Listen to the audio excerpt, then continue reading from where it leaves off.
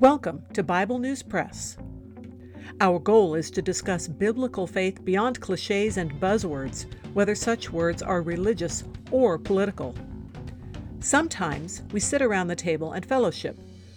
Sometimes we do a little time travel. It is all part of our journey with our Abba Father, who has given us the key to life.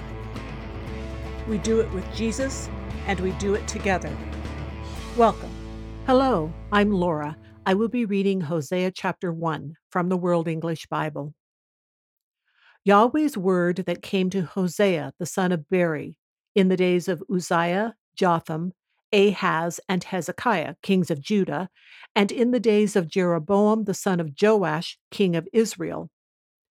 When Yahweh spoke at first by Hosea, Yahweh said to Hosea, "Go, take for yourself a wife of prostitution and children of unfaithfulness, for the land commits great adultery, forsaking Yahweh." So he went and took Gomer, the daughter of Diblaim, and she conceived and bore him a son. Yahweh said to him, "Call his name Jezreel, for yet a little while, and I will avenge the blood of Jezreel on the house of Jehu, and will cause the kingdom of the house of Israel to cease. It will happen in that day that I will break the bow of Israel in the valley of Jezreel." She conceived again and bore a daughter. Then he said to him, "Call her name Lo Ruhamah, for I will no longer have mercy on the house of Israel, that I should in any way pardon them, but I will have mercy on the house of Judah, and will save them by Yahweh their God, and will not save them by bow, sword, battle, horses, or horsemen." Now, when she had weaned Lo Ruhamah, she conceived and bore a son.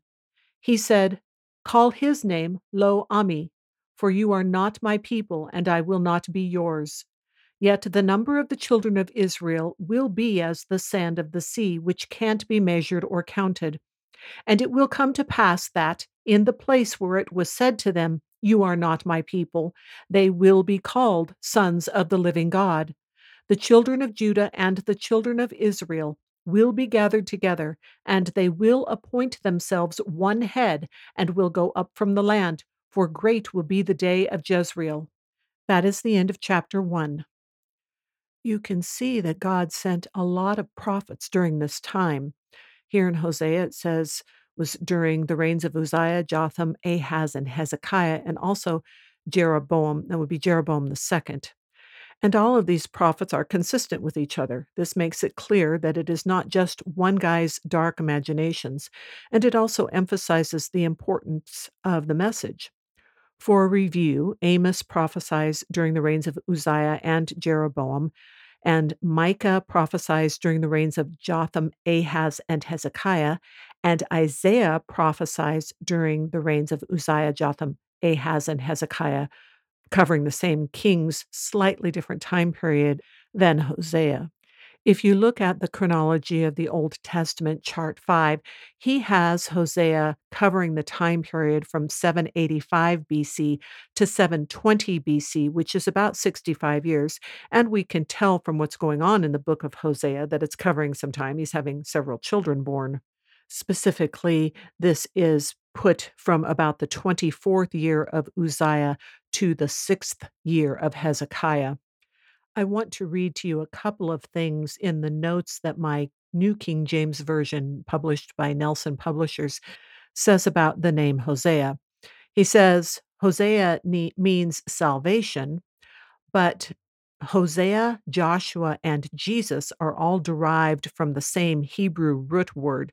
So whereas Hosea only means salvation, Joshua and Jesus include the additional idea that Yahweh is salvation.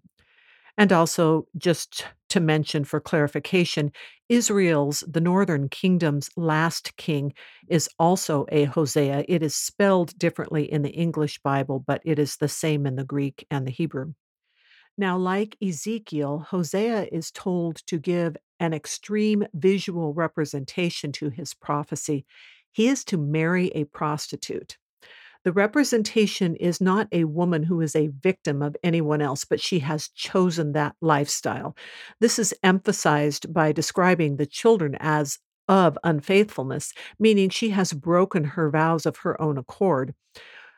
And to emphasize that again, Old Testament passages such as Deuteronomy chapter 22, verses 25 through 27, make it clear that a woman is not held responsible for sexual acts if she is overpowered. Why is Hosea asked to do this thing that is both degrading to him and contrary to the law? Well, to give a vivid illustration to the people of Israel, both the southern and northern kingdoms, of how atrocious their behavior is and that God is fully aware of it. He knows they are not following his good and pure law, and like a patient husband, he has loved them.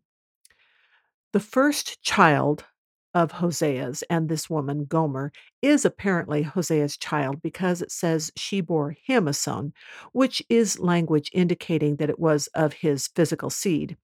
The son is named for a well known region or city in the northern kingdom. Jezreel is both the name of a valley that extends from Mount Carmel diagonally southeast to the Jordan River if you're looking at a map in the typical north-south orientation. So this valley, Jezreel Valley, follows the Kishon River. Even today, it is known to be a very fertile area. Then there is also a city by the same name, Jezreel, in the Bible that was probably about 12 miles from the Jordan. Easton's Bible Dictionary says that the modern city, Zarin, is thought to be basically where the ancient city of Jezreel was. Jezreel, the name Jezreel, is first mentioned in the Bible in Joshua 15:56 as one of the cities in the border areas of the tribe of Judah. But this is another city that is further south. And even in our day and age, it's not uncommon to have cities of the same name in various places. In Joshua 17:16, it mentions the valley of Jezreel when the tribes of Joseph are complaining about the Canaanites who live there. Then in Joshua 19:18, the valley of Jezreel helps describe the border of the tribe of Issachar's land allotment. In Judges 6:33, this is where the armies camped when Gideon was doing battle. And there are several other mentions of Jezreel in the travels and battles of Saul and David. Then, when we get to accounts of Ahab, we hear about Jezreel, the city, because he is going there quickly after the showdown of Elijah that Elijah has with the prophets of Baal. And they are going from Mount Carmel to Jezreel, the city, probably down the valley of Jezreel. And Elijah is running in front of his chariot and gets there first. In First Kings 21, verse 1, we hear that the vineyard of Naboth was in Jezreel. That's the fellow that Jezebel killed so that Ahab could have this little garden. And then Jezreel is mentioned a few more times before we get to Jehu, who is mentioned here in Hosea. So in 2 Kings 9, verse 16, and for quite a ways on through there, we hear how Jehu is going to Jezreel to kill the wounded king Joram, who is the son of Ahab. And a lot takes place there in Jezreel, including Jezebel's death. And that is the last mention of Jezreel until we get here to Hosea. I will interject here that Smith's Bible Dictionary says that the valley of Jezreel is now known as Esdraelon, which is apparently merely the Greek form of the Hebrew word Jezreel. In 1 Kings 19, verse 16, Elijah was told to anoint Jehu, son of Nimshi, as the next king of Israel. He would be the next king after Ahab's dynasty is overthrown by him per God's direction.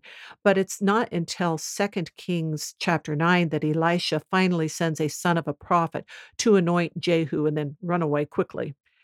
In 2 Kings 10, verse 30, God very specifically commends Jehu for his thoroughness in executing judgment And God promises Jehu blessings if he will follow him, but Jehu spurns that promise and also continues to sin like Jeroboam, who was the first king of the northern kingdom.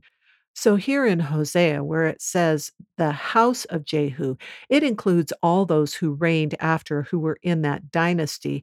And so there was probably quite a bit more murder and bloodshed that they all committed, which we have read about in both the histories and the prophets Amos and Micah refer to. So this is not revenge on Jehu because he did specifically follow God's commands. It is retribution, justice for the whole house, the whole dynasty of Jehu, and how they have been ruling wickedly. Regarding the naming of the children, names with meaning were the way of things then. This was not peculiar or strange. As for using Jezreel as a name, it apparently has connotations of both God sows, like spreading seed, and God scatters, like spreading seed. So whether it's positive or negative can depend on the context. And it is quite possibly supposed to be a play on that here. When in verse 6 it says that Hosea's wife bore a daughter, it omits saying she bore him a child, seeming to indicate that this would be a child of unfaithfulness, as is talked about in the beginning of the book. So, quite possibly someone else's child. The official name of this daughter is quite ominous, but I doubt she got called that day in and day out. I'm sure people everywhere make nicknames and variations, and I can also see her mother obstinately calling the child some part of the name that didn't give it the same connotation. And in fact, just the last part of it means mercy by itself, so she could have done that. In the name, God is saying he will no longer ignore all the wickedness. That is, mercy is not administering what is deserved. The current population will finally get justice, but justice will be put off a while for Judah. They will continue to receive mercy.